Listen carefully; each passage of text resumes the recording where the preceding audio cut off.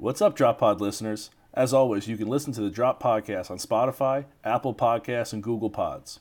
We're now on Amazon Music, Audible, and Pandora as well. New episodes drop every Wednesday. You can also find all of our content on YouTube at the Drop Golf Podcast and on our socials. That's Instagram and Twitter at the Drop_pod. No matter how you consume us, like, subscribe, rate, review, all that good stuff. Follow and listen along.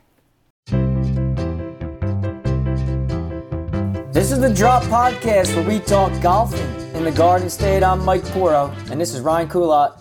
What's going on, everyone? Woo-wee! We got a good episode for you this week. Mike and I are both super excited for what we got coming at you. But before we get into it and before we get too giddy with excitement, we want to remind you to go check out flukeapparelco.com, get the polos. They're tremendous. There's no other way to put it. Summer's winding down. It's now September. Polo season's almost out. Go check them out. flukeapparelco.com. Go get yours today. Next thing we want to kind of touch on. Since our last episode, the Ryder Cup picks came out. The captain's picks.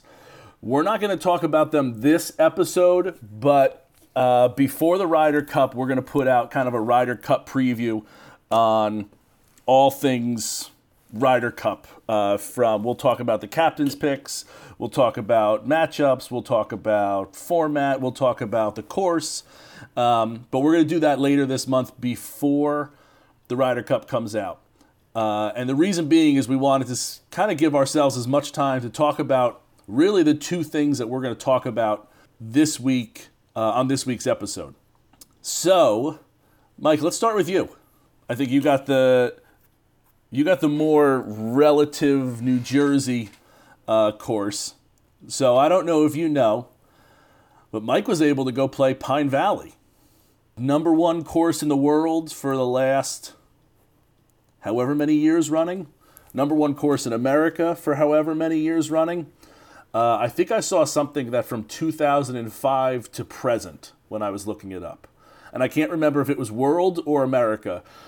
But if you're doing anything for close to 20 years running number one at something, you're doing a pretty good job. So we all know Pine Valley. We all know, if you've heard of, if you follow golf even a little bit, you know Pine Valley. Mike was fortunate enough to get out there. Let's talk about it. Mike, how was it? Yeah, I think it's one of those things that it's impossible to come up with enough amazing adjectives to describe that place. When I had gotten the invite in the middle of July about playing at the end of August, it was one of those things like you just pray that you're in town when you're getting invited. Because like so many guests have come on here and said, when it comes to certain spots, you just drop what you're doing and you go. And I knew that for me personally, a lot of August is family vacations. My family and I, we kind of get going before school gets going again. We can like to get away, spend some time together, where it's just the four of us. And knock on wood, thank God, the date that I was invited on was a day I was home. And, I think when you start thinking about Pine Valley and like you said, it was a number one or best golf course in the world according to Golf Magazine since 2005. It's been number one on Golf Digest's number one America's 100 greatest courses. And then the fact that it still sits here in New Jersey is another thing that I think is amazing and why we are doing this podcast. Because I think a lot of what you and I have talked about is when you talk golfing in the Garden State, there are just so many unique, amazing spots. And I think the aura and the amazing thing is that the number one spot is here in New Jersey. It's not somewhere else. It's not a different country. It's not a different state. Frankly, it's just a different county for you and I to drive over to. It's so wild that that's the case. It really is. So wild. So, I think, I don't even know where you want me to start, but I think when we were driving over there, the guys that I was playing with, we all went in one car, we drove over. And I think besides the member, the three of us that were all guests of his were like probably giddy. we're like little kids on, the first day of school, excited to see all our friends again, and you drive through the gate. And I will say this, it's not like you're going into this like blown out gated environment. It is like you're driving past a rural town. Like, we passed Wawa on the road. We passed a water park on the road. You passed a railroad on the road.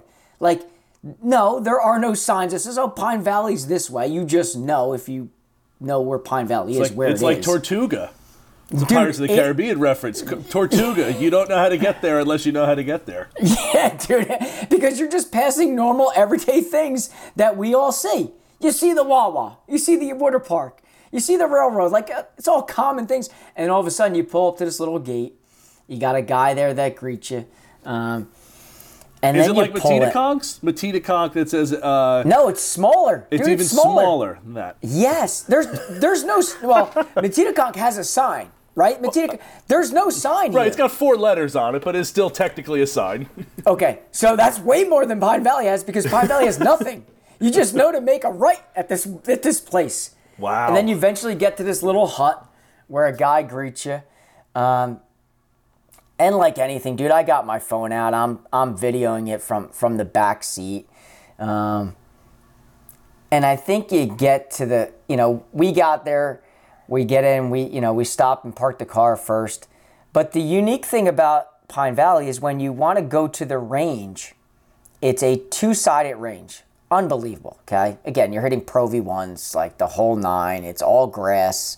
They're asking for you to take like straight line divots. Don't butcher it up. Mm-hmm. But clearly I'm that guy that's not doing that. I'm trying just to like skull the ball so I don't take a divot. But you see, you'd have to drive your car to the range, because this is like a little community that has like 18 to 20 houses in this community. And the only way you live in there is if you're a member, okay? I have no idea who lives in there, okay? I don't. Do people live in there, or are they just houses like to rent for like... No, people live in there. I think it's, probably a combination. But you and I are not renting a house to go in there. Right. No, I thought it was like... Because, they have again, cottages. Comparing it to Matitaconk, like they have cottages, but nobody lives in them, but like the member guest is like the guests are staying there. Yeah. I thought it was that kind of thing. They have both. They have both. Interesting. They have cottages to where you can stay if you're coming in from out of town, or there's actual houses that people live in. Wow. Now, again, I don't know if they live in 12 months of the year, but there's people that live inside the community of Pine Valley where the golf course is located. Okay, interesting. And so you either take one of the vans that they have to the range if you're parking your car, or you can drive to the range. So the member drove us to the range in his car, so we got to see a little bit around where like the houses were, different cottages were, and got to really kind of experience the whole little community of Pine Valley. And then when you get to the range, it is like the seas just part. And you got all the golf balls in the world. You got, lines and numbers to everything. You have alignment rod, like everything you can think of is on that range. Okay? And the one thing that I was surprised about, because I think when you think Pine Valley, you're like, oh, no one's going to be out here. It's just going to be you, the caddies, that's it. There's tee times jam-packed from 7:30 to 10 o'clock. Wow. Non-stop, like every 10 minutes, bang, bang, bang. And it tells you like who the member is, and this is their times all the way through. So it was kind of cool when we got back into, after hitting balls, we drove back up to the pro shop, and you got to walk around a little bit in there, and you got to see all the members' names, what time they were playing. But, like, it's old school. It's not this big modern building.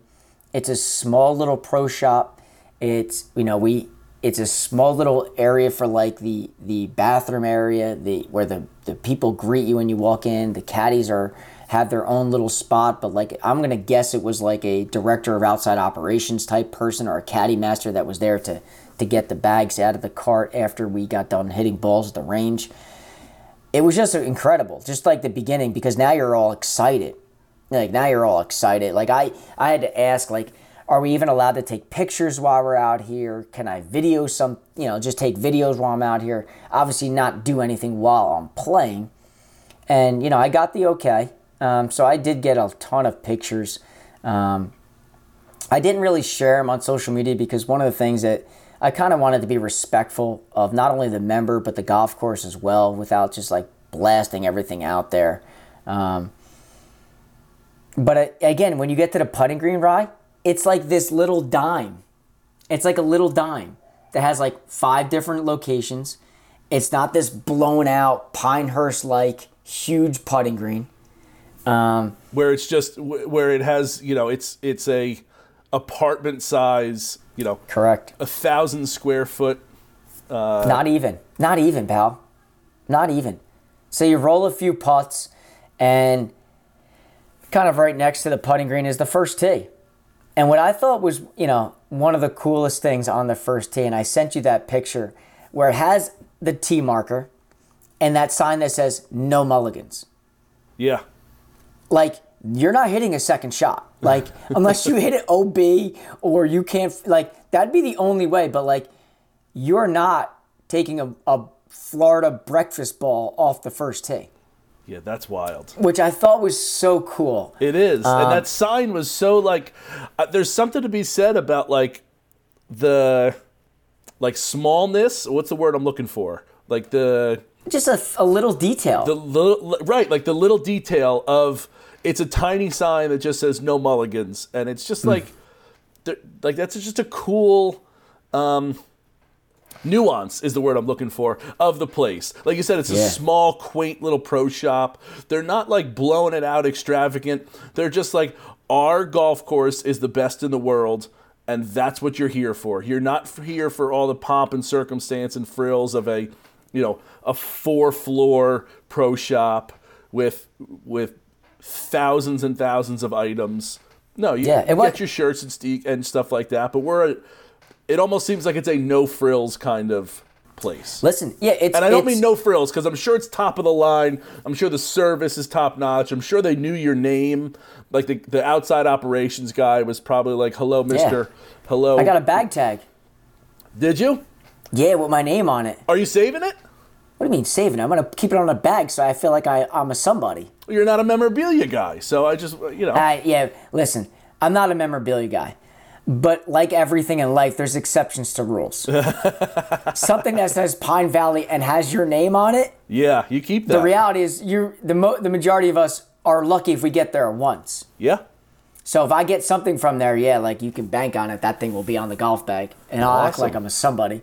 Yeah. So leading up to the first tee, you're all nervous. And hold on, before you get to the first tee, did you do any research before? There's like that argument of like, come on, dude, come on. Do you do? Because I'm currently on Google Maps right now, looking at the course, and like, did you do any homework of like, okay, this is the first hole, or this is the? Did you do any of that kind of stuff, or did you fly kind of blind to it? No, I am doing as much as I can on everything. Yeah, okay. I like to go in there prepared as if I know everything, but I watched the video on YouTube. There was like probably 5 or 6 videos I watched the night before. I was reading everything about it. Did you watch the match with what's his name? That I did not watch. The first, I know you're Deshell's Wonderful World of Golf. Like, yes. I did not watch that. Okay. And I did not go Google Maps on it, but I watched probably 5 YouTube videos. I must have read countless articles, but that's on top of everything we've already know about the place. Like, because we hear the stories, we see the pictures. So like a lot of it was just like kind of reinforcement, because I'm not going to go in there in the first hole and be like, oh, it's a par 4 dogleg right. Like, I just got to hit it. Like, there was that part of it where I wanted just to kind of experience it while I was out there. But I wanted to at least familiarize myself with the place a little more so. So, I think more than anything, you're nervous so you're nervous as all hell. I can't re-tee one on the first hole. You just want to get the goddamn thing in the air. You're not smashing driver because it's a dog. We played what are called the member tees. There's 2 tee boxes really there. You can play the members tees, which is, people don't know, Pine Valley is a par 70, okay? has only 2 par 5s, one on the front, one on the back. So we played what are called the regular or member tees. It's just under 6,600 yards. It's a par 70.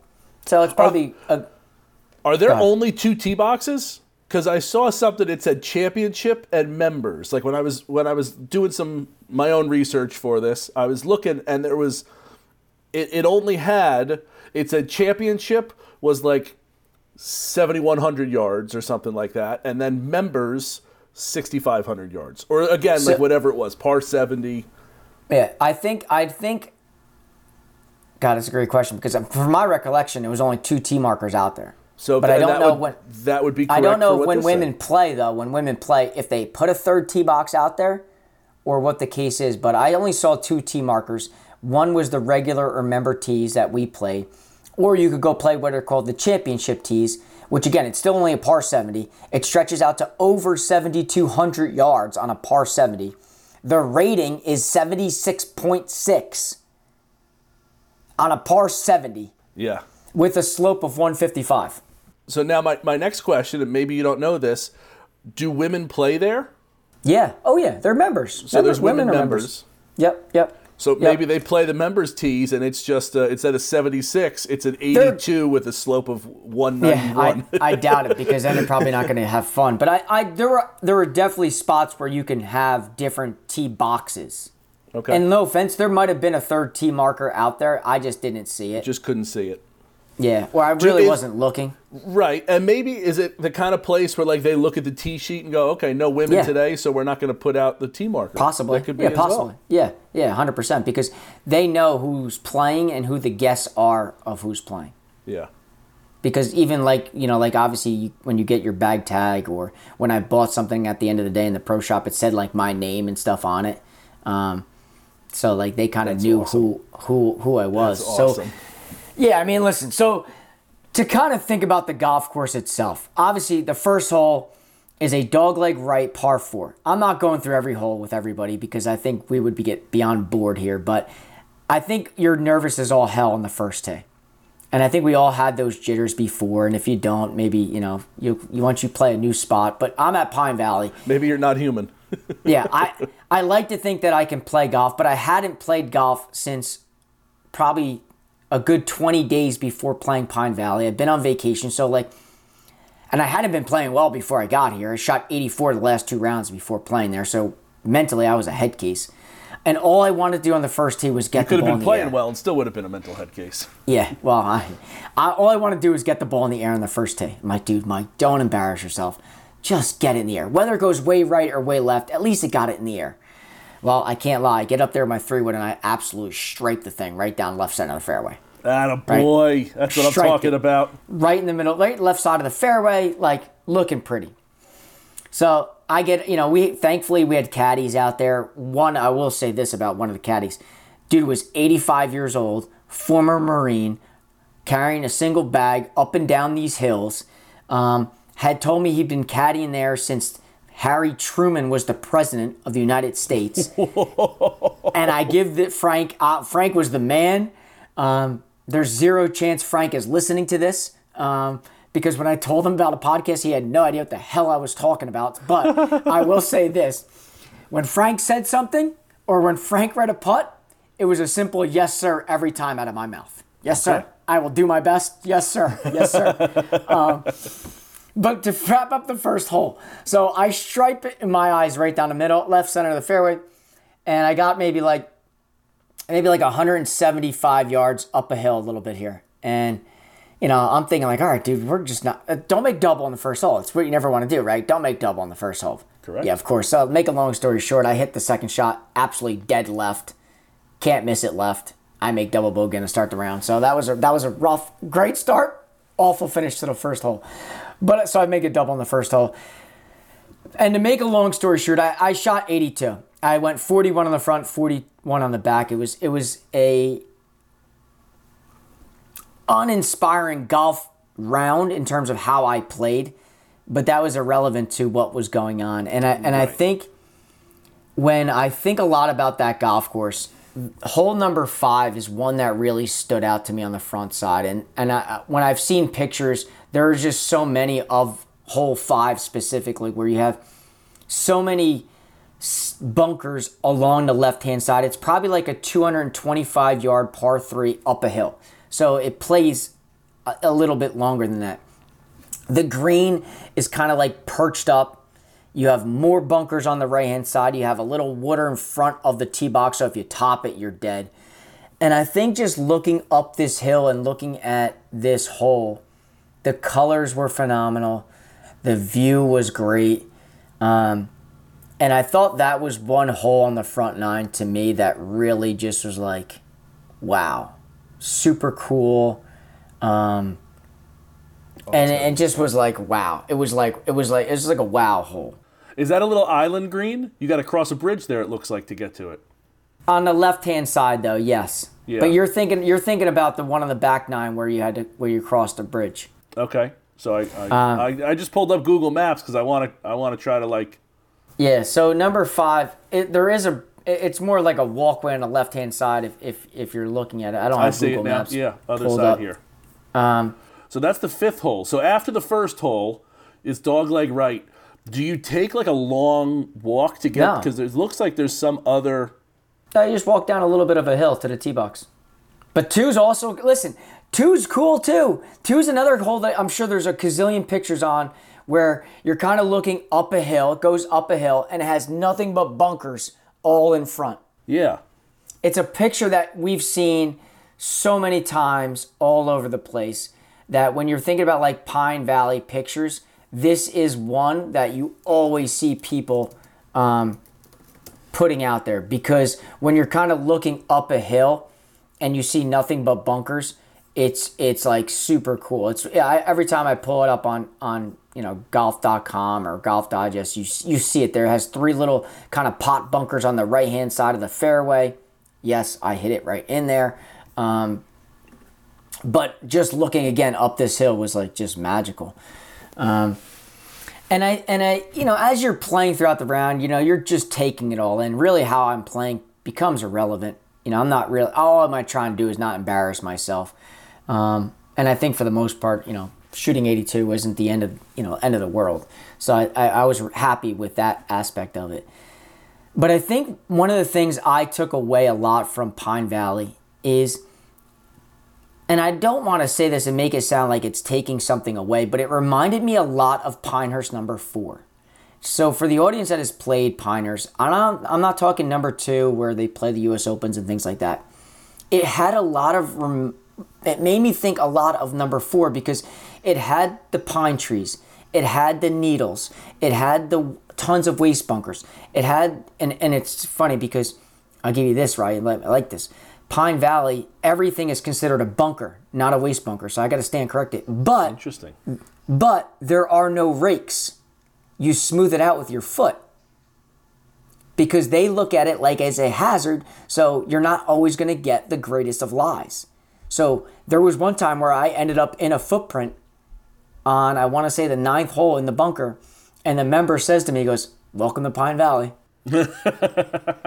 And I was like, damn, I can't even get a decent lie in the bunker, but for the most part, they were good. But yeah, was it like a footprint that like someone had smoothed over, and it was like, okay, this was a footprint at least. Yes. So like at least you have people that are doing a good job of like smoothing out their stuff. Because doing the best job they can. Yeah. Yeah. So yeah, I wasn't a smoothed out footprint. However you want to define that. At least it's not some like dinosaur footprint that. Right. Yeah. So it made me, and then it had random water throughout the golf course where it was like, I didn't think a lake would be here or a pond would be here. I shouldn't have said lake. A pond would be here. But just walking the grounds, I think that every hole was different in terms of like what I was getting. Some greens were dime sized, like the tiniest things I've ever seen. And then there was other greens that were huge. And then there was times you'd look at a fairway and be like, dude, you can't miss it right. And the member would be like, no, there's a lot more room right. I'm like, where? Like, you can't see that. And then you'd hit one right and you're like, oh God, that's in the wood or in the woods. You're not finding it. And then the caddy would be like, safe. And you're like, how the hell? He's like, oh, it's much more wide over there than you think. So that was just absolutely incredible. The prestige about that place. And then when you walk up 18, dude, you got in the background, you got the flagpole that has the American flag on it. You have the Pine Valley logo flag on there. It just was absolutely incredible. It's one of those days that the guests that I went with, we kept saying over and over to ourselves, like, this is a day that we've been looking forward to for so long. Let's make sure it just doesn't end. Mm-hmm. Let's just make sure that we're here as long as we possibly can. You should have brought me. We could have been there another 100 shots longer. So that was kind of crazy because by the time we finished the round, we were treated to some lunch. And I had asked a lot of people that I know who had played that place before me. Yeah.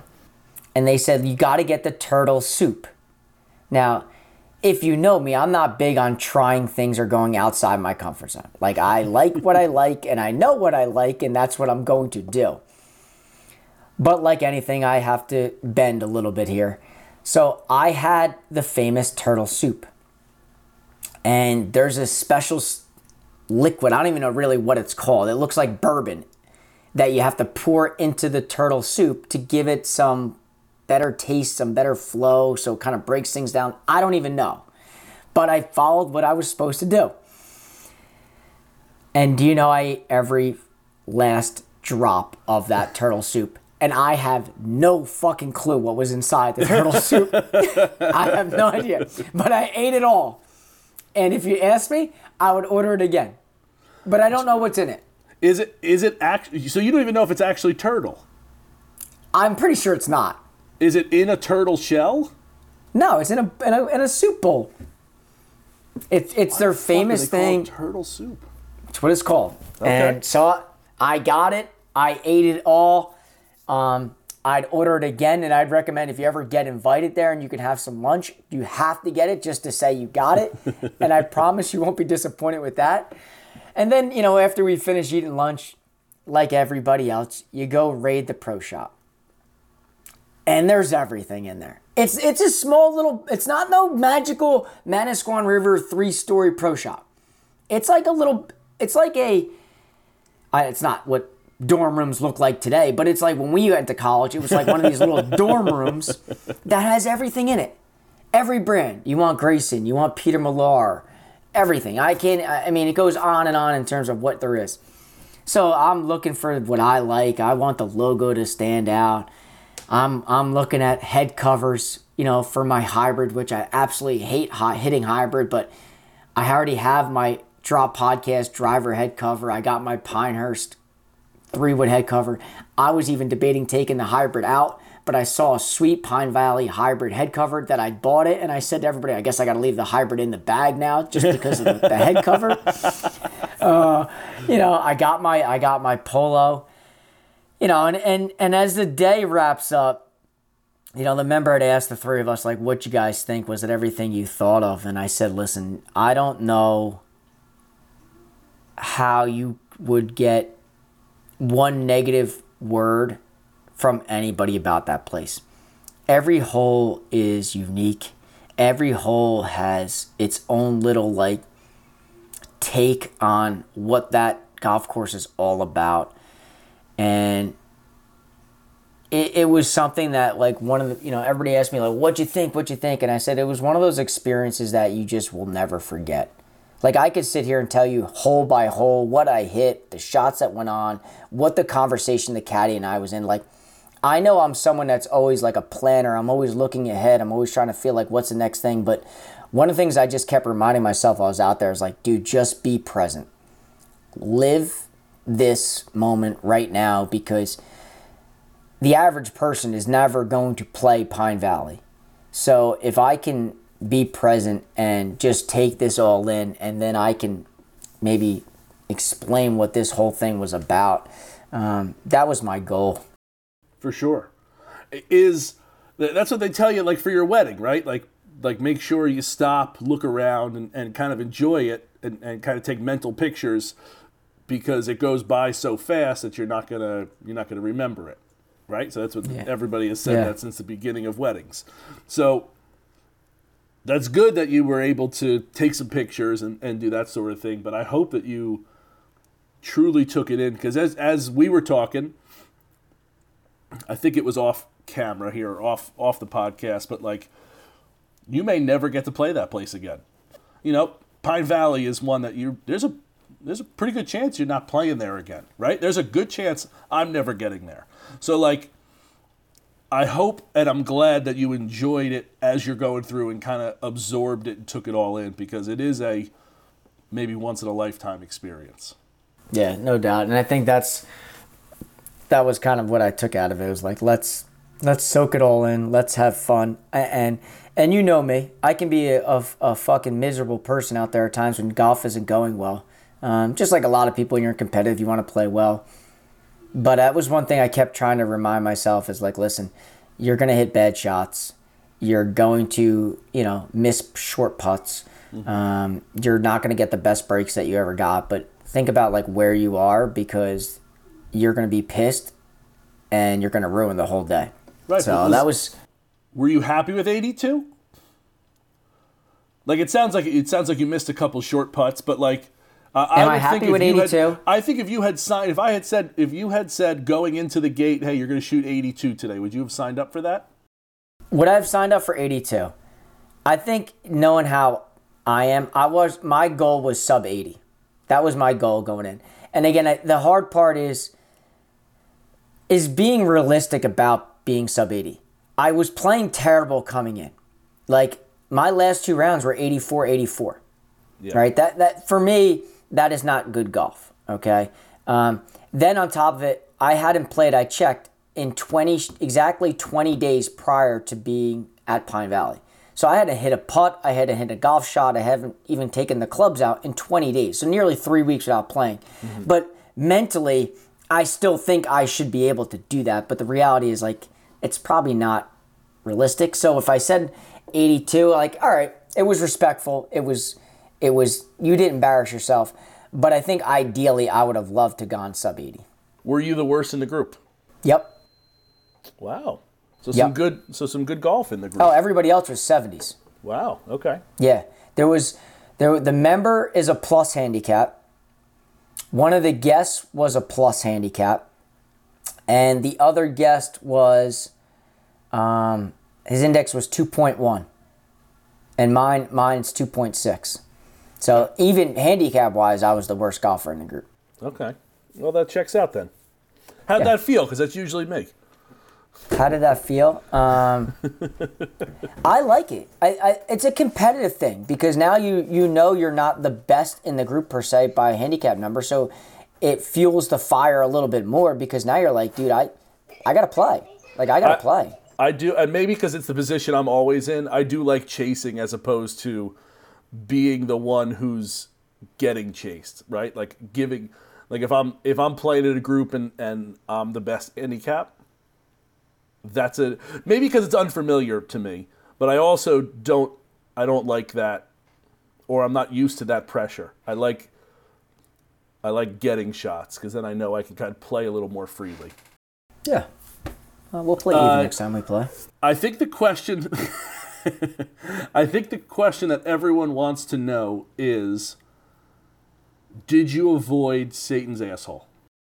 The answer is yes. Good. So on number 10, that's the hole you're referring to. It's a short little par 3. It's only probably about 130 yards. At least that's where we played it on. And there was 3 shots on the green and 1 shot in the right bunker, which is away from what you're referring to, that bunker. And that was me. I was the only one who did not hit the green. But I wasn't in that bunker. But when you walked over to that bunker, my, oh my, is that thing steep. Like, I don't know, I have no idea what steep looks like in terms of like maybe European golf or like where you were, or pop bunkers like that. Like, I know what the States looks like in terms of steep. Like, there was some part of me that kind of wishes I did hit it in there just to see if I could get the goddamn ball out. That's a greenside bunker, right? Oh yeah, it's right in front of the green. So if you're short, you're in this little hole. It's like a hole. Like someone, like you're at the beach and someone dug a hole and didn't stop, and then kept digging and didn't stop, and then there's stairs that go all the way down into this damn thing. Is it the road? Is it next to the railroad track? It's as soon as you're walking to 10. It's like front right of the green. I have Google Maps up and I'm just trying to look, and I think this is it, but I don't know where 10 is. So like I'm gonna show you a picture on my thing. That's kind of like what it looks like. A little. Okay, this has got to be it. Yeah, that's probably it. There's like a long bunker along the left that kind of goes around the backside to the middle. This is definitely yeah. You hear a lot about that. That's like a huge steep. Yeah. That was a very, very. It was like that's a spot. Where was the pin? Front right. Oh, right behind it. Yeah. One of the guys. At least with your shot shape, you're not going like you're aiming at the pin and it's gonna draw. So you should have been. There was no draw. I went straight into the bunker on the right. But one of the guys in the group did hit it past the pin, and it's kind of a 2-tier green, and he spun it back, and it almost went into the bunker, but got caught up in the rough a little bit there. But yeah, I did avoid it, so good. I didn't have to go in there. But what did we get in the pro shop? I got a polo. I went with a Peter Millar polo, mainly because there was Grayson in there, and that's obviously that's kind of my brand, but I wanted a polo where the logo stood out. And my issue was on the Grayson ones, I didn't think the logo stood out as much as the one in the Peter Millar. So I went with a Peter Millar Pine Valley polo. Like I said, I got the hybrid head cover. So now the hybrid just going to have to stay in the bag just for, I guess, fucking aesthetics and the looks. Meanwhile, I would love to get out of that club. But and then I also got a ball marker. I got a ball marker, not for me. One of my dad's friends has a collection of them, and asked me to do him a solid. So he said, I don't know if I'll ever get there, and that would be my number markers, one. Huh? Yeah, and he said that would be my number one ball marker if you wouldn't mind picking me up one. Okay.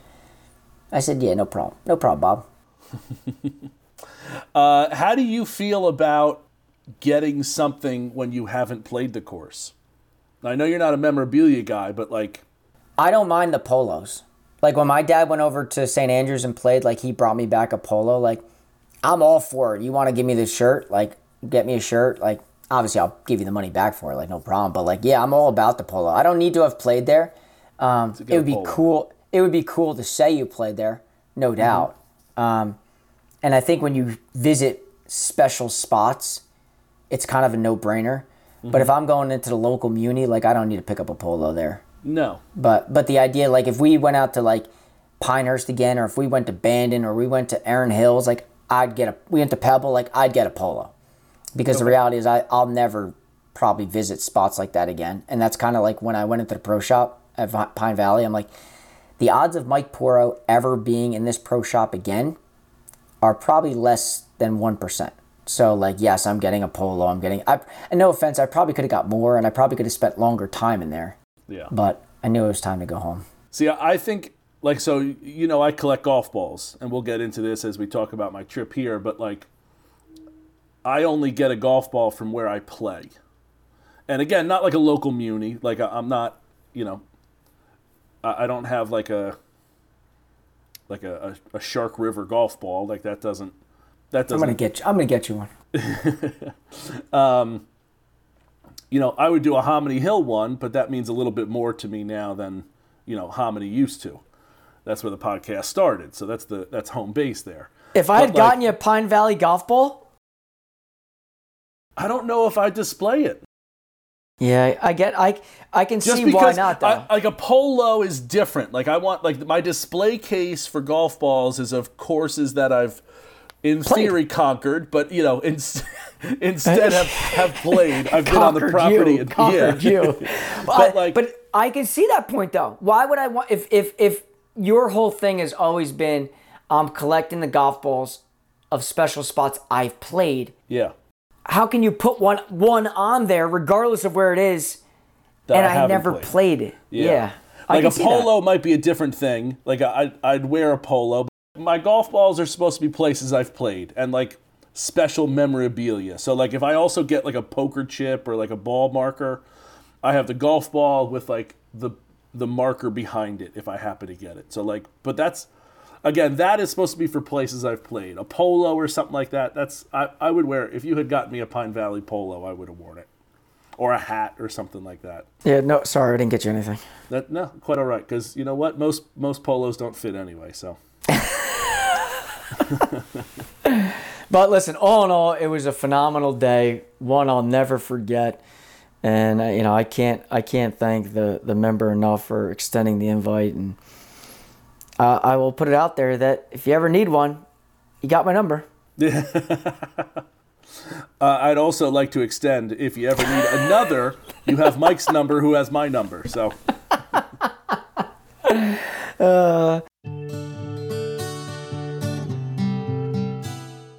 All County Exteriors is a third-generation, premier exterior home remodeling company celebrating over 40 years in business.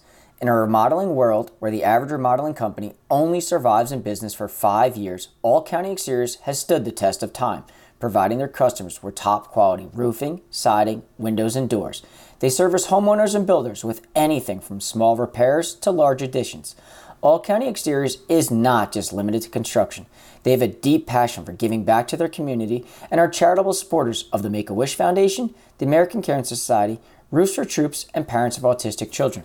If you have planned to do any exterior remodeling, call the experts at All County Exteriors for a free, no-obligation estimate for your project. Just call 732-370-2780 or email them at info@allcountyonline.com. That's 732-370-2780 for All County Exteriors for all your remodeling needs. So listen, let's get into your trip because I know we talked a lot about it leading up, and I know there was really no talk of me going to Pine Valley ahead of time because I really didn't want to hype it up as much as your trip, because yours was a trip. Mine was just a day.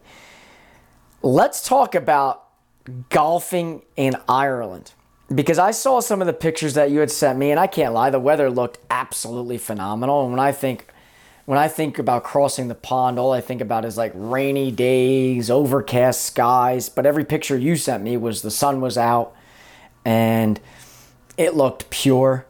I'll get into the golfing aspect and the numbers I saw posted on there in a little. But why don't we talk a little bit about that trip? Yeah, so I guess I'll start with the background. I have one of my closest buddies from high school. He and I actually share a birthday. A bunch of years ago, moved over to Dublin for, he got a job over there. And I haven't been able to go over since he's been over there. Just like life happened, COVID happened. So this summer was the first time where I was like, yeah, I can make this work. Coming out of COVID, flights were super expensive the last 2 years. So this was the first time where it was like realistically able to go over there. So I made it a trip. I bookended it with days in Dublin. I did the touristy stuff, and this isn't what the podcast is for, but like went to the Jameson distillery, went to the Guinness factory. I did like a bus tour around the city, did some sightseeing. I had 147 Guinnesses in the pubs in Dublin. That's it? That was just in one day. And nice. That's why you shot 75 that day. Like I went to the famous spots like Temple Bar. There's a bar called Ryan's, so obviously I went there and had a pint. Just did that kind of stuff, but I bookended the trip that way.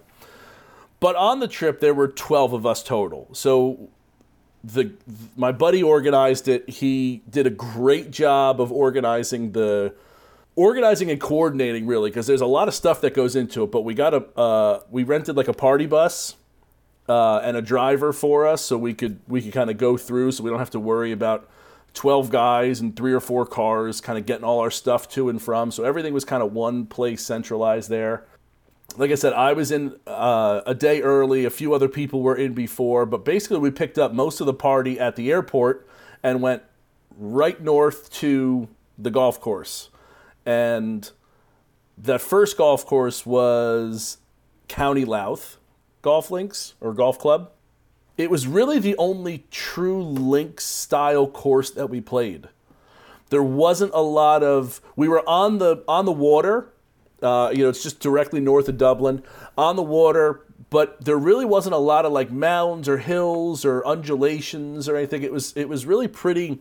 When you think of like true links golf, this was the true links golf course that we played.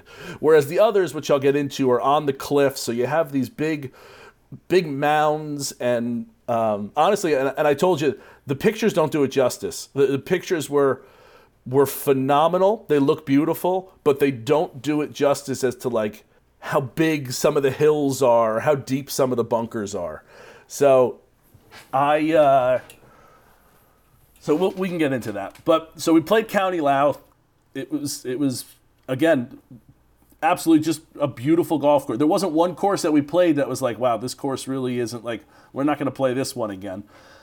And we may not play, if I go over again, we may skip some of the courses, but that's just to play other courses and not because these courses weren't any good or not because I would send someone back to all of these courses in a hot second. They were amazingly beautiful. Like the views were beautiful. They were well manicured. They were tough but fair.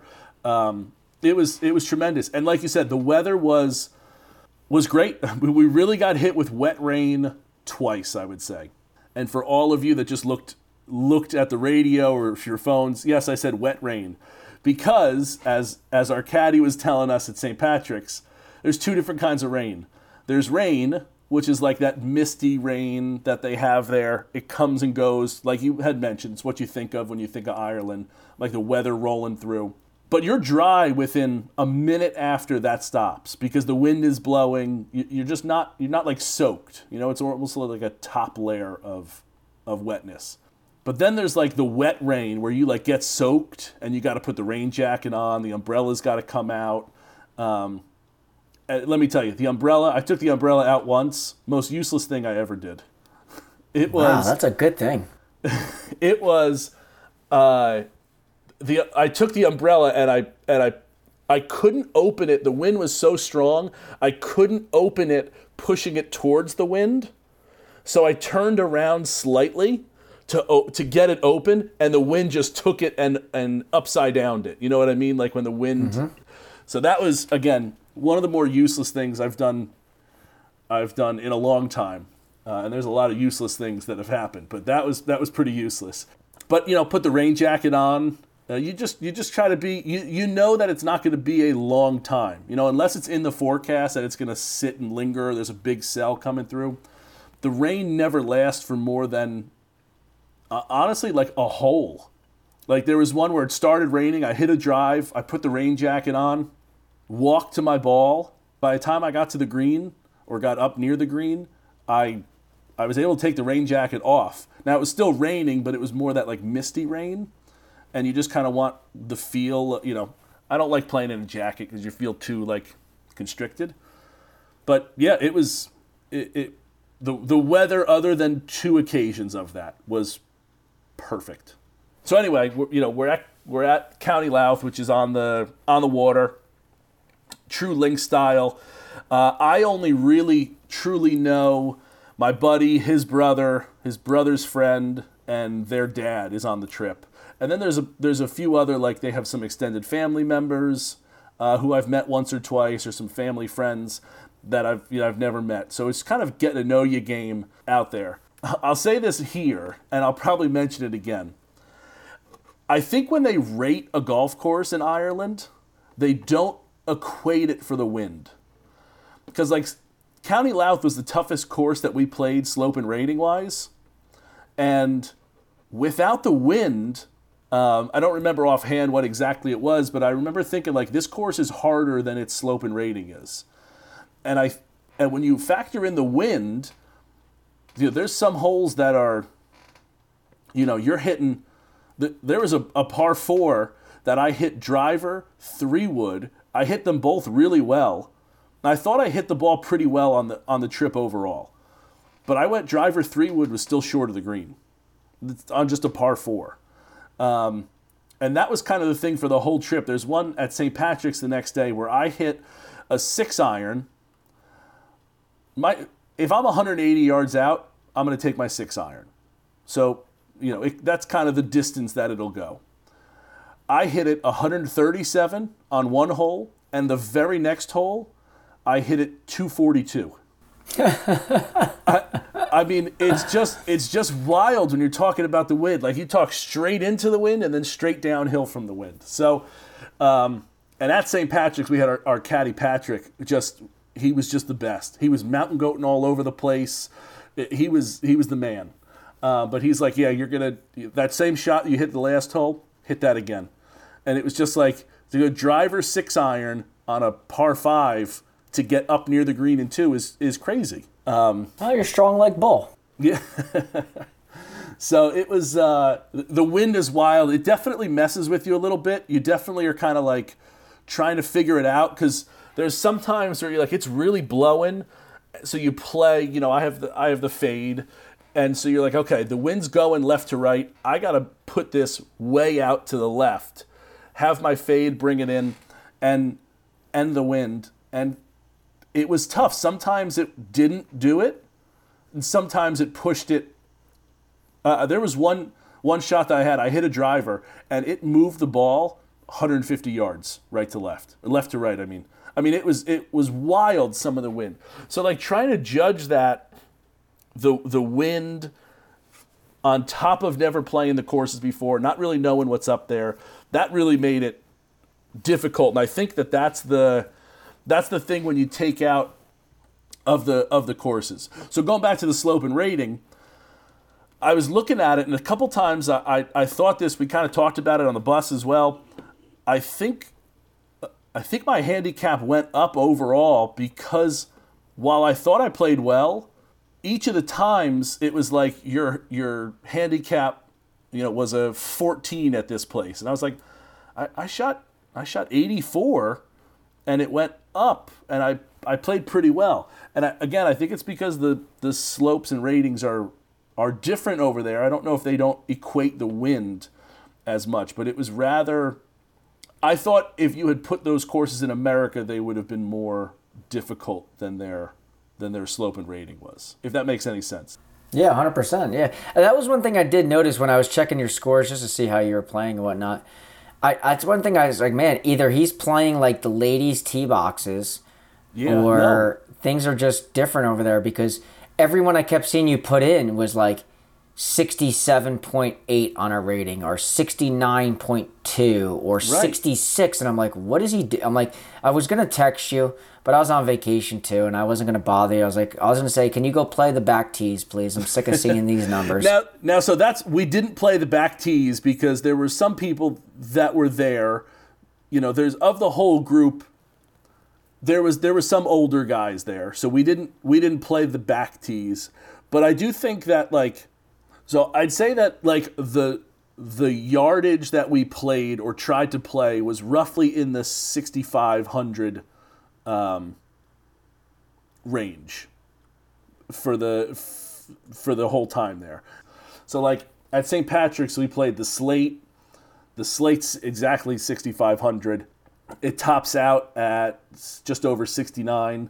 So it's, we played the second to back tees, and we did that quite a bit.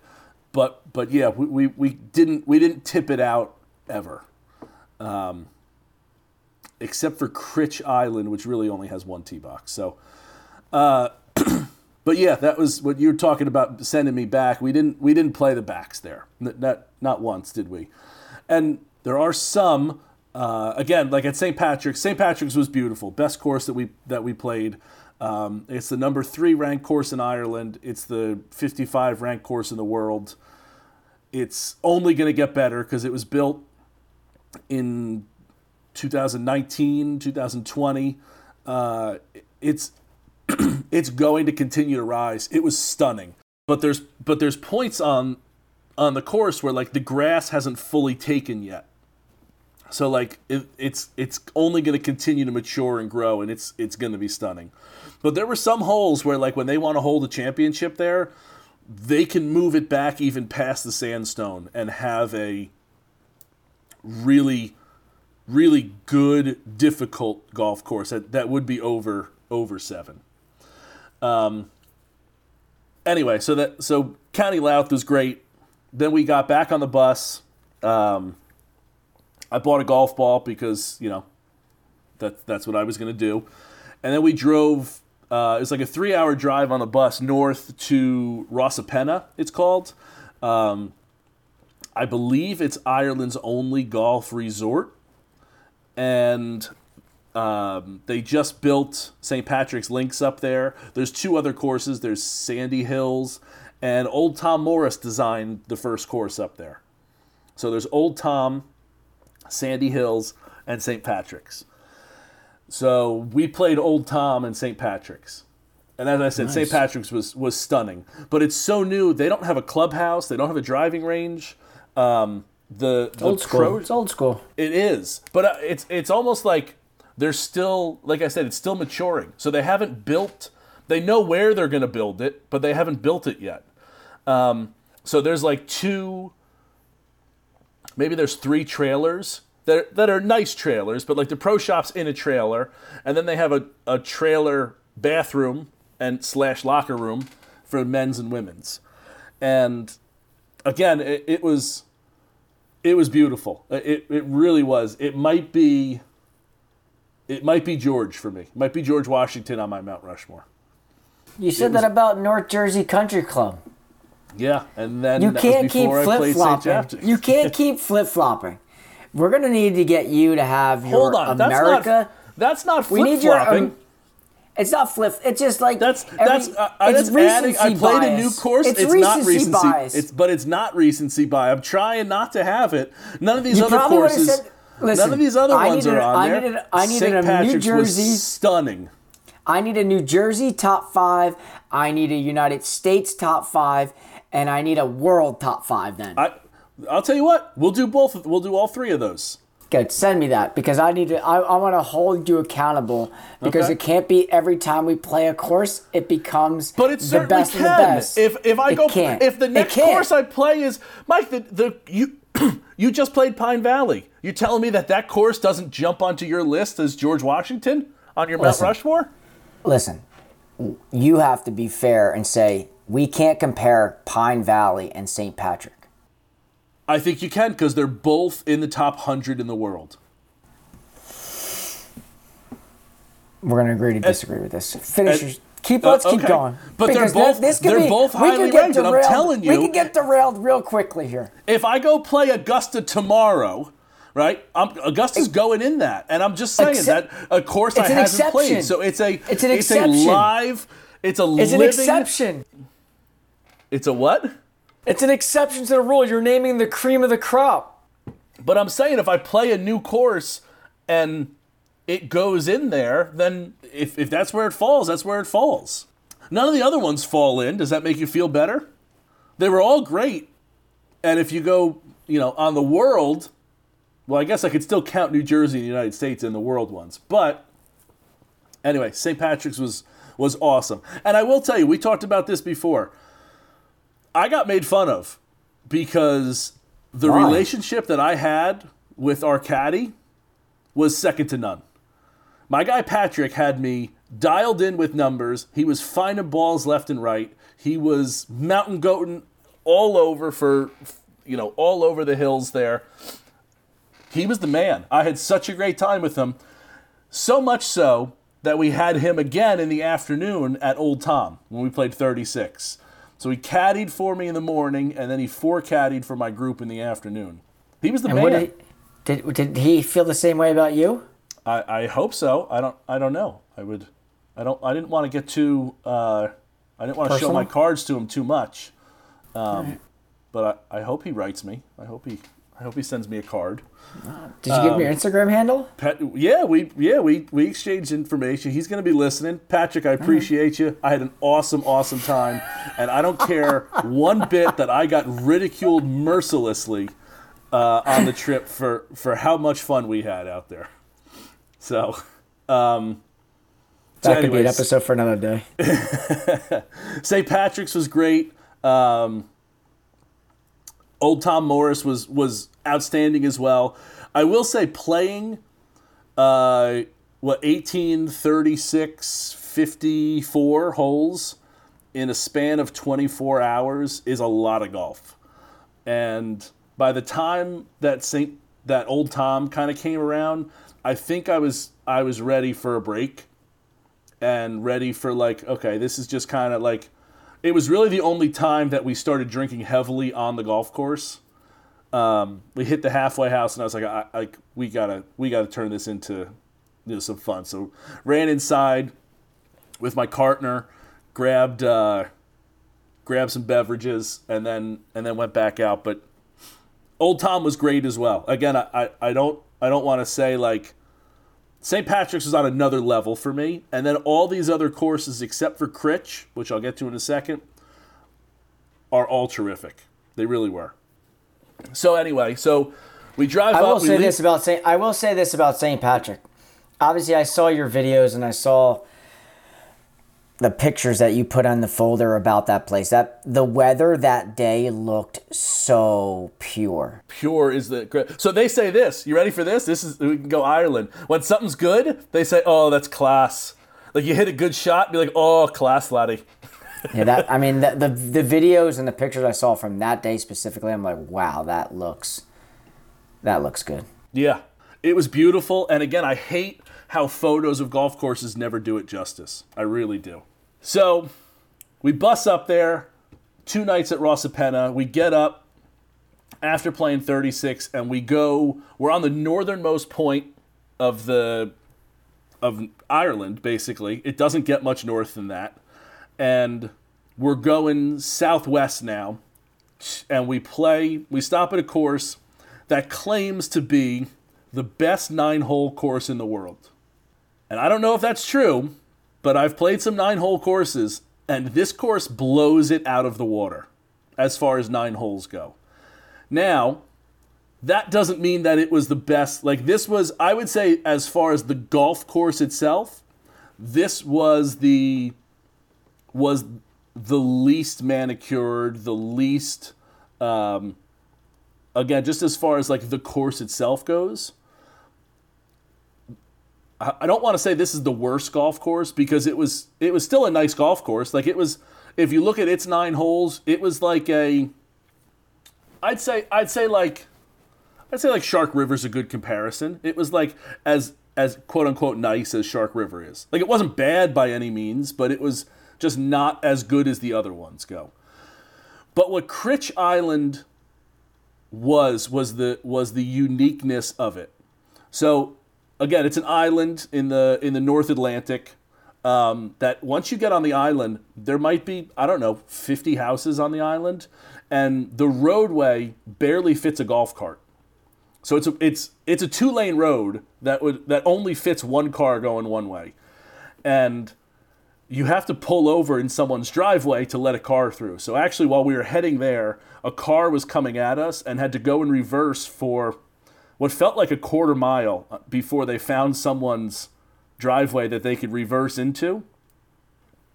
But it was really unique in that way. And then you get on this island, and it had the best views without a doubt.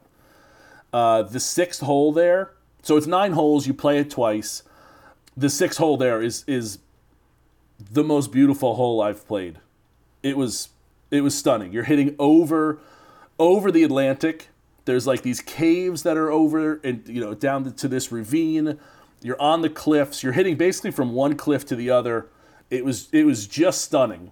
And I know you saw the video I posted on my personal Instagram. We'll post it on the account as well when we get there. But it was beautiful. It really was. There's another hole where you're hitting up top, right? and then there's a valley, and you're hitting to a higher point, but your drive, you can't see where it goes because it's short enough where you can hit over it and it kind of goes down. So then you have to go down into the valley and then climb up the mountain again or up the hill again. And as you get to the top of the hill, you walk up and it's 360 of the Atlantic Ocean, the North Atlantic. Wow. I mean, it's just Mike, it's just beautiful. It's a good view. It really was. And the pictures don't do it justice again, but it was just stunning. And the joke was that was the third hole. So the fourth hole is right behind the green. I'd say dangerously close, to be honest with you. But if you went over, you kind of walk behind the tee box. You can, if you need to go to the bathroom, you could take a leak, to the side of the cliff there. The most majestic leak you'll ever take in your life. But Critch was again super cool. This was really neat. So you pull up there, and the pro shop is. It says, please check in at the bar. There's a sign out front there. So it's this one room, all inclusive. There's the bar. The bartender is the bartender. He's the pro shop manager. He's the ranger. He's the starter. He's probably the head pro. Like there's one room where the bar is where you check in for the golf there. And it was really, really interesting, really cool. Jack of all trades. Yeah, he really is. It's a no frills kind of like super, super unique experience. Again, I don't know if I would ever go to Critch Island again. I certainly would if I was in the area. And if you're going and you're planning a trip, go over there. Critch was amazing. But it's not like you're going for the golf course, right? You go to St. Patrick's for the golf course. Critch, you're going for the views and the uniqueness of you have this tiny island that's in the middle of the North Atlantic that's got these amazing, amazing views. It was stunning. It really was. So we play 18. We kind of go around twice, and then we get back on the bus and we continue to head southwest, and we head to Sligo Town, where we stay over. Had a great dinner. It was a nice steak dinner. That was our first big meal dinner.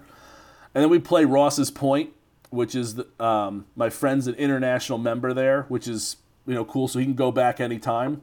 A lot of those places have that where it's a certain amount of money for the rest of your life. You're a member there. That's cool. Yeah, it's a unique thing. So we played Sligo, and it was awesome. I would think Sligo was my second favorite of the courses that I played there. It might be tied with Old Tom as 2 and 2A if you want to go that way. But Sligo was beautiful. It had this, I think it was the 12th hole. A great par 5, par 4. Was it my approach? But either way, you kind of go, your approach to the green is kind of downhill, and there's a lighthouse in the distance. So you got the flag lined up with the lighthouse. It was a beautiful view, lighthouse in the middle of the ocean there. It was awesome. It really was a great view there. And actually, the match we were playing a skins match that one. And when you see my Ryan's verse for Sligo, it's really a pretty good one, and know that I won 4 skins on that, and I'll leave it there for you. And Sligo was tremendous, and we stayed over again. We got up the next day. We take the bus. Now we're going straight west across the island, which you can kind of. I'll probably post a picture somewhere of the places we played. But then you go straight west out to Cairn. Cairn's rather famous. The last two are I would say the rather famous because the No Laying Up guys did a video series, and those 2 courses were in the videos. Cairn was great. The rumor is that they use no machines in building the course, that it's just all natural. And you can tell, it honestly, Mike, it looks like they just sent a herd of sheep out there and they ate their way to make a fairway and a green. I mean, you're in these cliffs, hills, it's the mounds. It was the most natural of all the courses. It looked the most natural, and it was beautiful. It really was. I was disappointed though because I was dealing with a calf injury before I went out there. I was, Dr. Mike was working me out. I felt pretty good, but by the time we'd now walked all these courses, and I was limping a little bit, and then I hurt my leg on the 7th hole. My left foot was above my right foot, and my toes were above my heel. And as I hit the shot and came through and straightened my leg, I felt like a pop in my calf, which wasn't good. So brought the golf cart out. I played another couple holes. I think it was like the 11th hole. I decided to. I think I played 10 and went in after 10, and kind of went in. I iced, and I took a golf cart the next day.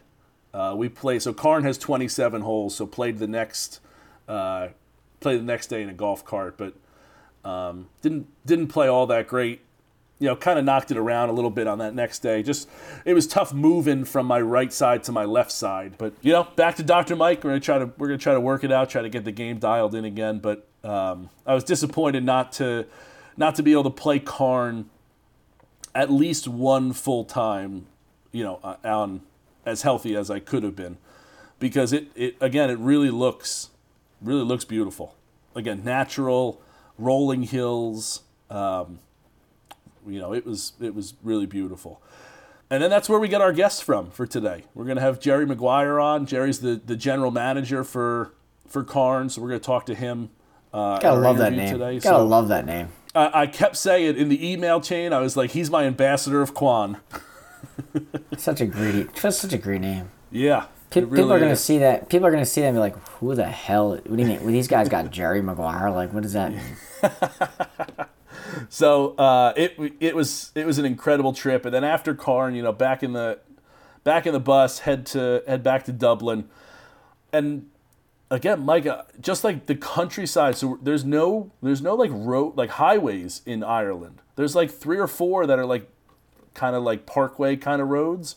Other than that, they don't have shoulders on their roads. So you're going through like these small town, like the countryside's lovely, but there's like houses that have like sheep grazing in the front yard, or like cows in the backyard. I mean, it's wild to see the countryside there. So it was, again, as you said with Pine Valley, I run out of adjectives to explain how awesome, amazing the trip was. I feel so fortunate to be able to go on it. I feel like, and I said it with, I said it to the group in as we were leaving there. I feel like you go as strangers with some people, and you kind of come back as family. Kind of like when you're in a band, you're bonded for life. Same thing. My first golf trip to Ireland, I feel like those memories will last a lifetime, and it was truly amazing. And I know I said it. If any of them are listening, guys, I can't tell you how amazing that trip was, and thank you so much for having me, for organizing it, for being the commissioner, for everything that happened on the trip. It was truly special. So thank you guys, and I love you. And that kind of wraps up my trip, Mike. Yeah, you're making me envious that I'm ready to go on a golf trip right now. I talk about the single days of playing and one day here, one day there. But I think like a lot of things, nothing beats a guy's golf trip, and it's, I know when you go on golf trips like that, you have all different types of people. You got the golf junkies, you got the social people, you got the guys that, get after it more so than others. But I love the idea of going on a golf trip, and it's a golf trip. Yeah. Like, you're there, you're playing golf. Like, I don't need all the extra festivities that go along with it. Like, people want to do it, that's good, go for them. Like, I'd go to bed and just be ready to go the next day, which is fine. And I think that's what sounds like you kind of had there is like you guys were able to, if you wanted to go out, you could. If you wanted to go to sleep, you go to sleep. But at the end of the day, we all know we were waking up and teeing it up. That's exactly what it was. Like after dinner, we'd go to the hotel bar, have a couple drinks, and then it was, hey, we're gonna head to bed because it is a golf trip. We're here to play golf and have fun. Not like we weren't, but like on the golf course, we weren't really drinking. But then we got on the bus, like Irish whiskey's going around, and if you want to partake, you can. But it wasn't like a heavy drinking trip. It was a golf specific trip, and like you said, there was really only one night that they went out into town, a Carn, or Belmullet, I guess is the name of the town, that we kind of went out in after dinner. There's another little spot. Actually, this place is really cool. So this story's interesting. So we're out in Sligo town. We're at this bar called Austy's, and Austy's is this like typical little Irish pub that there is, and it was just like tight, small. The people are so friendly. You're getting pints, passing them left and right, and there's a guy there who was there the last time the crew was there, and they met this guy, and he ends up, they make a bet on the Ryder Cup. So there is currently 40 euros behind the bar at Austy's, and if the U.S. wins, then the guy who made the bet, is going to get paid out. If the Europeans win, then he's got the money over there already. But they got a bet on the Ryder Cup, and there's shirts involved. There's videos that are going to happen. So pretty cool that like there's a bet behind the bar at Austy's right now that'll get paid out for the end of the month.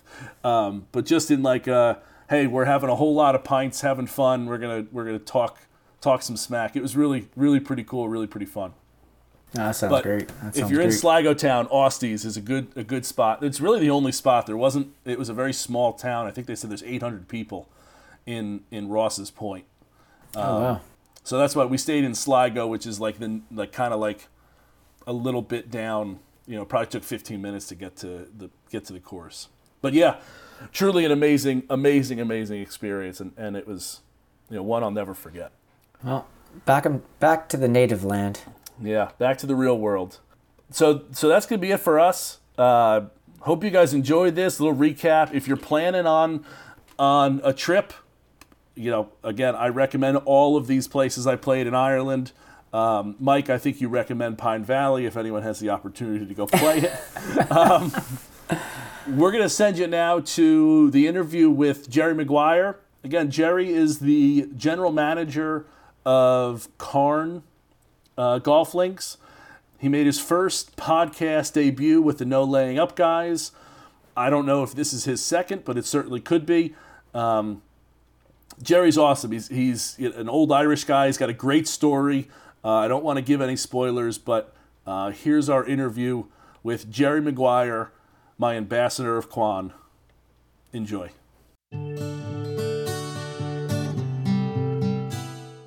All right, so today's guest is Gerry Maguire from Carn Golf Links. He is the chairman of the organization that runs Carn Golf Links. If I'm not mistaken, Gerry, you can always correct me if you'd like. He works very closely with a woman named Fiona, who is the general manager, and together they are kind of the two-headed monster that runs a tremendous golf course, 27 holes in Belmullet, Ireland. I had the unbelievable pleasure of meeting him when I was over there. Gerry, thanks for spending a couple minutes with me here. My pleasure, Ryan. Yeah, I'm chairman of a not-for-profit company here called Eris Tourism, who operate the golf course on behalf of the community. So we're a community-owned golf course. We're not a member-owned golf course. Indeed, the only members we have, believe it or not, are international members, of which we have about 170, made up of Americans, Canadians, the UK and Europe. So we're a bit unusual in terms of structure, but everything that happens here goes back into the community or back into the golf course. Um, so it's a, as I say, an unusual structure, but a great structure really. Yeah. And we're charged, I suppose, with bringing tourism to Balmullet, the town of Balmullet, which has a population of about 2,000 people, about 10,000 in the hinterland. And our job is to try and get as many golfers in as we possibly can, which in turn, of course, is great for the local economy here in Balmullet and indeed the wider economy in the region, in the Mayo region, which is one of the 32 counties in Ireland. Yeah, so I want to start there. It was such a cute little town, Beaumullet, or Belmullet. It was really a quaint town, very cool experience to be there. It felt like a traditional, like when coming from America, it felt like a traditional Irish town. You're driving and you see sheep grazing in the fields there, and you kind of get to that downtown little circle area there. That was just like a cute little town. We went to a nice Irish pub that night, and it was just like as an American, it's kind of what I envisioned there.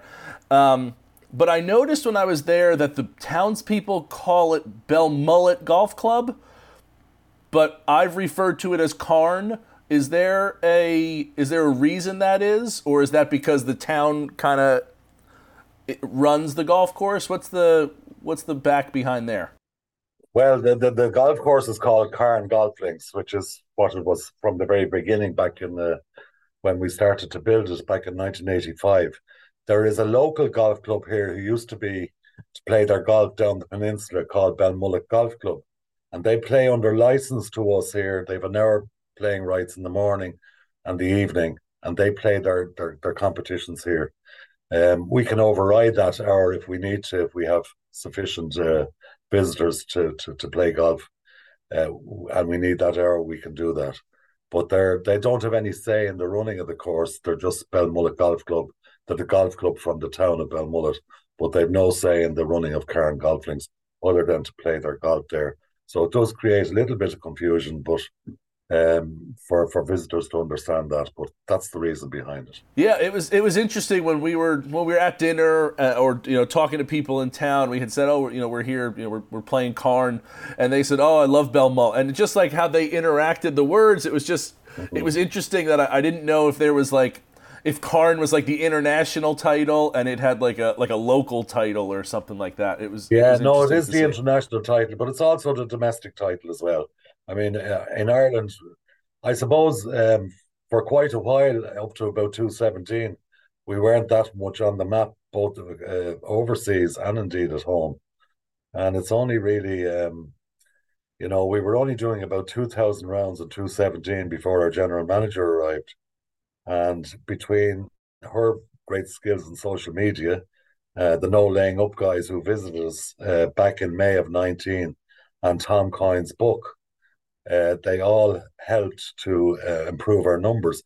And our numbers went from we were really unsustainable back in 2017 before we took Fiona on as a manager. And we were looking at the place and saying, can we keep this place going? Because we hadn't enough numbers in it and we were both extremely worried. But between a combination of things, as I say, the no laying up guys, we would have done anything to get our rounds up from 2,000 to 6,000 in 19. And in November 19, when they released their podcast, which was all about Cairn, and they used wonderful language, which is true about, I've never felt more connected to the earth and that type of thing. Our numbers started to increase. And by the end of December, our numbers had gone up close to 5,000. Uh, we went across to the PGA show in Florida in January of 20, and we were saying, we heard about this COVID thing over in Asia, and we said, well, that's never going to come to Ireland or the States. But of course, the inevitable happened, and we had bought carpet and we filled our shop. For the first time, we were able to do things on the strength of what was going to come in. And suddenly we were in a new place and we were delighted with ourselves after many, many years of really suffering and sleepless nights. And of course, those 5,000, no sooner did they come in the window when they were gone back out the window. because they never took place because people couldn't travel. So we were in a worse situation then because we had all our stuff bought but unpaid for. And as you know, in Ireland, we were closed for 17 months out of 24 months. So that put terrible pressure on us. And luckily enough, at the time, Tom Coyne, who wrote the book, of course, called Ireland, which I'd recommend to anybody to read, he rang here and he said, would you do a diary and let us know what COVID is going to do to a remote West of Ireland course, because we are remote. It's sort of destination golf coming out here, but worth it. And we did that, and he put it out on his podcast. And unprompted at the time, he said, you must help Cairn out in their time of need, and maybe buy a bit of merch in the shop, or buy a few green fees, or maybe even buy a life membership. And we couldn't believe the response to that from all over the world. It was just an extraordinary response, so much so that we hadn't even got our shop online, but Fiona quickly managed that. And within a number of months, we had about 150,000 between merchandise sales and life membership. And really, that's what saved Cairn at the end of the day. And thanks be to God, all those bookings that were there pre-COVID all came through after COVID. Our domestic market improved because domestically, the domestic people who went to Portugal, Spain, they couldn't travel. So they found places at home like Cairn. And now I'm glad to say that last year, for those 2,000 rounds back in 2018, taking account of the fact that 17 months we didn't trade, got 12,500 rounds of golf here last year, visitor rounds of golf, which is an Wow. extraordinary turnaround. Thanks, as I say, to Fiona and the team here, because they've worked very hard. And at last, we're now on the world map, I think. We're number 11 in Ireland, going places. It's allowed us to invest in the course. It's allowed us to invest in the clubhouse upstairs, the locker rooms up and down, the ladies' restrooms and the men's restrooms upstairs. Our kid years, and really the place is falling apart. I'm glad to say now that we're very, very presentable, and the course is getting what it deserves to get, because it's the most incredible golf course that I've ever seen. I'm not saying that because I'm involved here. I'm not from the area. I came here just purely to help out. The golf course is really the holy ground of golf for me. It's each hole through its own valleys.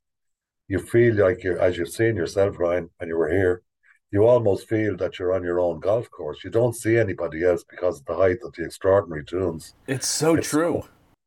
yeah, I mean, you couldn't man make what's here, and it's just, as a cardiologist recently described to me when I met him out in the golf course. He said, "This is just a spiritual place." He said, "You have to experience it. If you're going out with stuff in your head out there, that'll be gone by the time you come back." So you mentioned about Belmullet. Belmullet is the most welcoming place I've ever met. I mean, that's why I'm here today. The people are so welcoming. That pub down, McDonald's pub in town, they call it the Lobster Pot. Once you get in, you can't get out.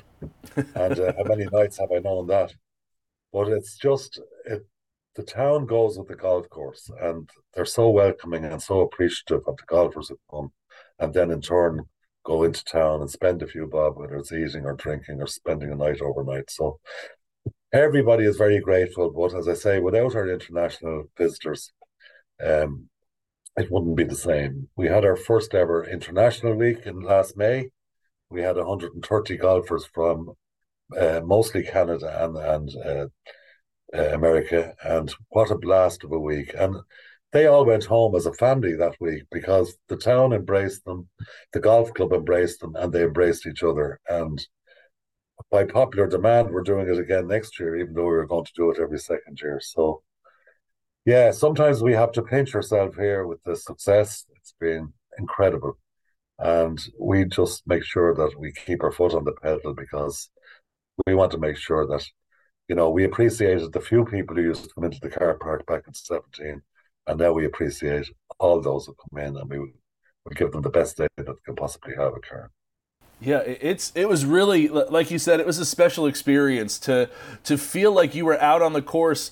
I know that there were other people. The parking lot was full that day that I played there, both days and didn't see another person. You know, you could barely see the group in front of you or behind you at times, and not for slow play or anything like that, just because you really feel like you're, like you said, you're on your own on the golf course because the dunes are so high. It's so natural feeling that I've described it as, it just seems like when they built the course, they sent a bunch of sheep down the fairway, and the sheep kind of molded the fairway, and then that's what they cut now. I mean, it's very, very natural there, and it's unique to any of the courses that we played on the trip there, and I think that's telling to what you're saying, that it's a very unique experience there. Yeah. Well, of course, what happened was back in 1985, there were sheep grazing on it, and they probably did mold out the fairways. There were 15 farmers. It was all commonage land that was out here. And in fairness to five great business people in the town, they came out and said, I wonder, could we make a golf course out there, which would bring some form of tourism into Belmullet? And they had great foresight. And Eddie Hackett was a genius of a golf course designer. And when he came, he said, it's already there. And that's why it's so natural today, because he wouldn't allow any machinery in when they were building the golf course. And what they did was they brought in a lot of people on scheme workers here. So there was 12, 14 scheme workers with spades and shovels. And that's the way it's been. And that's the way today, even with money today, we will not touch and change the ruggedness and the naturality of the place, because that's what's the informative for all our visitors. And they don't want us to change it. And even though we see little things ourselves, something in to make it less natural, and we won't do that. So it's a great old story. It is destination golf, where because of our, I suppose, our newfound fame, I suppose, for want of better words, we're now building or in the throes of meeting with architects to build 10 high-end links cottages, 4 bedrooms, which we would hope to be up and running by early or late 26, because that's what people have requested now. And that's a new project on the mat, along with a new driving range. We have an adjacent airstrip here to the golf course, and we're just putting in for planning permission to put in a driving range, and really to bring Cairn up and hopefully to host. As you know, we've had the Irish PGA Championship for the last 3 years. We would now hope to go on and perhaps host a Legends Tour event and maybe an Irish Open after that. So, look, it's all happened in a very short space of time. It's, as I say, we pinch ourselves today because uh, I know both of us, not too long ago, had to put our hands in our pocket to pay the wages.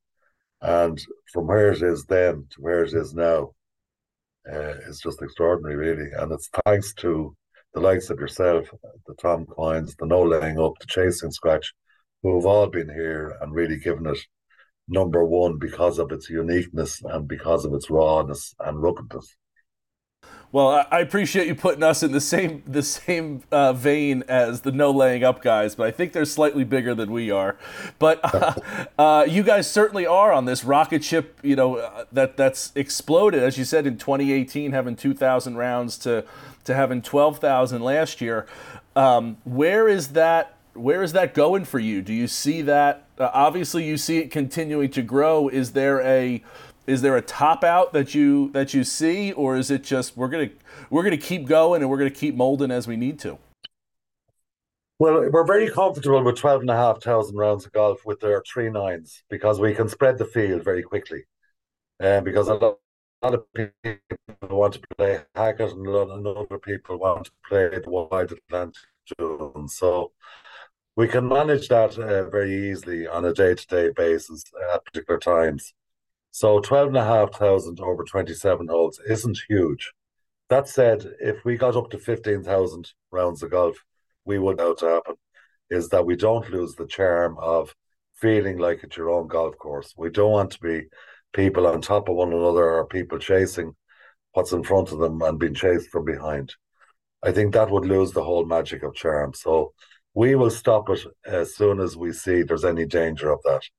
But I don't foresee that happening in the very near future. I think, yeah, you could actually do 20,000 rounds of golf here quite comfortably with the 3 nines.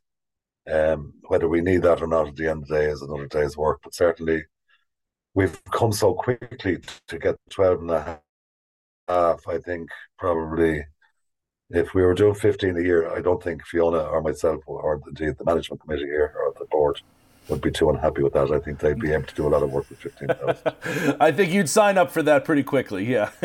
I would have done it. Yeah, yeah. Now, Gerry, you talked to when I was there. You told us a story about how you got to Belmullet.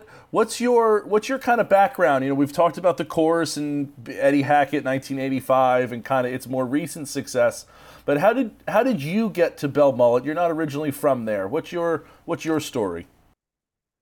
Well, my story was I worked in Dublin with the main bus company in Dublin, 4,500 bus drivers and about 12 trade unions. I had that for 35 years. Quite an intense type of job. You know, if the buses in Dublin stopped, the world stopped. And of course, it was got a lot of media attention. So I was involved a lot in change management, really, for those 35 years. I retired early. I had a holiday home in Belmullet. I always remember the night I arrived in Belmullet, I said to my wife, I said, we're never doing this journey again. And my friend my friend who's my great friend now, who invited me down that time, he was chairman here. He almost knew. He handed a glass of whiskey. It's a bit like the hospitality you talked about in Belmullet when I arrived, and his wife cooked a lovely dinner. And we went down to the lobster pot and we got a free pint down there. And suddenly Belmullet became a whole new place for me in the space of a few hours. And when I came out the following morning and saw the golf course, I couldn't believe how good it was. And at the same time, I was aware from him over the years, the subsequent years, that was back in 2000. I didn't retire till 2011. I was aware from him how bad things were and how no visitors were coming. And there were days in the car park where we'd have beautiful days we have here today, where there'd be only three people in the car park and having a magnificent golf course. They asked me to get involved, and we did that. And we made a few early changes. We created a management team, and obviously at that time it wasn't really managed on a day-to-day basis. There was no general manager in because they hadn't got the finances to put a general manager in, but really it needed a general manager, and we needed to take the risk of doing that and it would pay for itself. So we got the best general manager in the country, and that's why we are where we are today. Yeah, amazing. Yeah. It's like you said. So I don't know if you know this, but I actually I was dealing with a little bit of a calf injury going on the trip, and I heard it on my first round at Cairn. I felt like a pop. I had to go inside. I had to ice down, so I didn't get to fully experience the whole 27 holes. But to your point, the course itself, the town, it's so welcoming that as you said, you and your wife came there and you're like, we're not going back, and it's really has that feel of like, yeah, it's super welcoming, super. I'm running out of adjectives to describe it because it is such a special place that you can totally see it once you get there. That like, wow, this is a heaven on earth kind of place. Yeah, absolutely. It's just, I reckon I lived 10 years longer for living in Belmullet and playing golf in Cairn. You know, it's that the air is beautiful. It's, as that cardiologist's wife said to me, she said, could you bottle the air? And she was from a beautiful part of Ireland. So she obviously thought there was something different up here. But yeah, I mean, the 27 holes are all great holes. There's not a bad hole amongst them. Um, you know, no matter where I go, I still come back to Cairn. Except for that second hole. Yeah, well, yeah. That has ruined a lot of a lot of golf cards. Even though it's a short hole, but you have to play it. A lot of Cairn is, as I tell many of our visitors, short and low and straight is lovely. Because Yeah. we're not a long golf course, we're quite short actually against many other ones, and we're very, very playable for all groups and all handicaps. That's all you just need to be doing is not to be trying to kill the ball and put it into a dune that you never see it again. Our fairways are very, very fair. Our golf course is extremely fair. So it's a little bit hilly at times for some people, and we have plenty of buggies to cater for that. So all around, I don't think there's anybody who I've ever met have come in off the course of Cairn who haven't had a great day out. And even if they haven't played great golf, they just said they enjoyed it tremendously well and will certainly come back.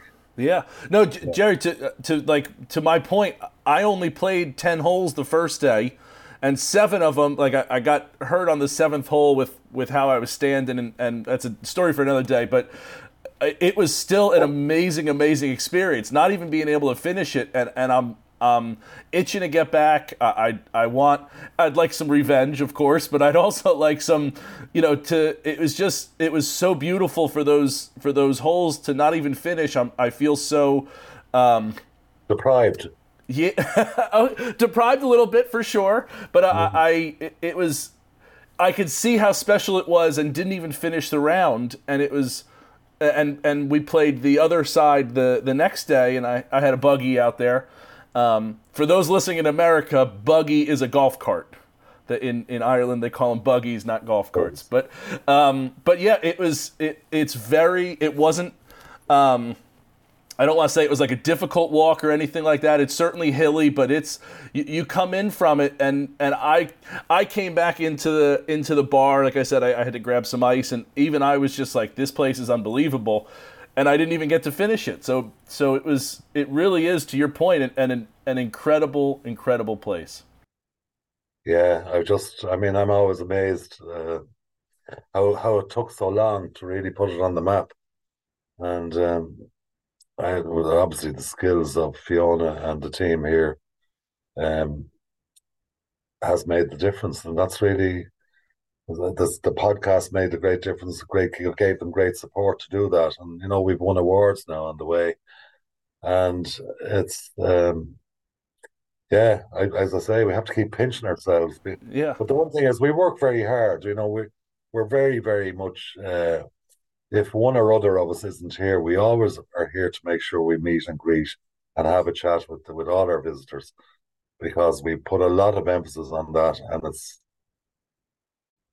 because of the hospitality in Belmullet, it becomes very natural. If you live here, you automatically slot into that position, and I think it's one of the things that people enjoy, to be able to have a chat and to spend a little bit of time with them.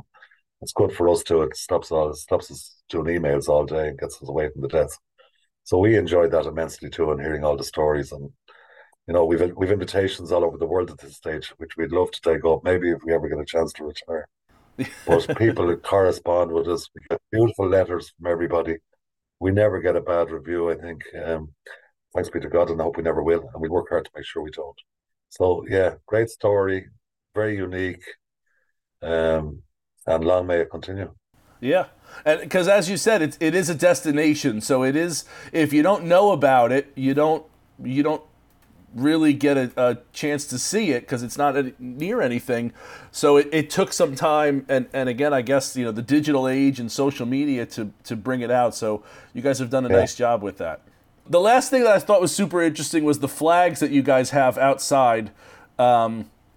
Can you tell us about those flags there that you have flying? Well, the flags flying are the Irish flag, the American flag, and the EU flag.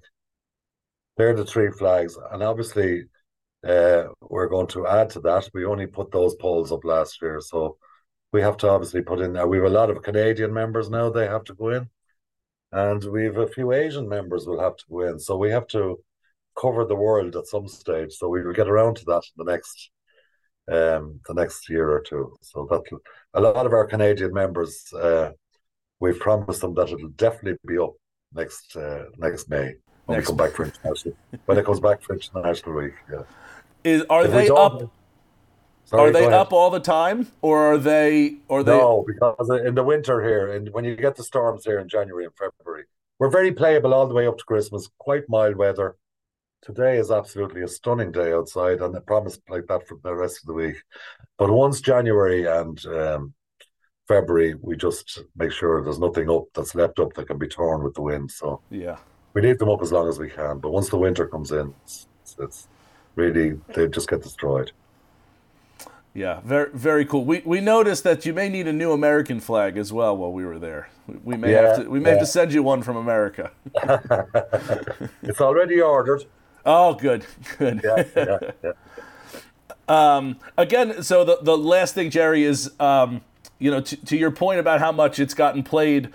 I need to know when you guys get more stuff in, because I try to get a golf ball from every golf course that I play, and you guys were out of logo golf balls. So to your point about how much turnover you've had recently, you're out of logo golf balls. So let me know when they're back in so I can order one from the website. We'll make sure that you get one. Yeah, yeah. Yeah. Look. We no more than anything, we're learning ourselves on the way with the newfound numbers that's coming here. Fiona bought about double the amount of merchandise this year, and I said to myself about 2 months ago that we'll never get rid of all that stuff this year, and we're now at the stage where there's barely anything left. So that's a good thing in one way, because our season is really from April to October. Really, after October, we don't see too many. So we'll be stockless by the end of October, which is great, and then we get all our new stock in March again. So we'll make sure to get a couple of logo balls over to you. That'd be great. I also got my Karn hat. Oh, I got lovely! my Yeah, wool hat. excellent. Yeah, Yeah, I needed it that day. It was super windy. yeah. We got a batch in the other day, and they're going out like hotcakes, I can tell you, for the winter. I love it. Well, Gerry, thank you so much for spending some time with me. I really appreciate it. As we said, you got a special place there, and I hope nothing but the best for you. And I can't wait to get out there again, hopefully sooner than later. You're very welcome, Ryan. Anytime. Thanks All a right, million. you're welcome. I appreciate it. We'll talk soon. Thanks again. Bye bye. Bye bye.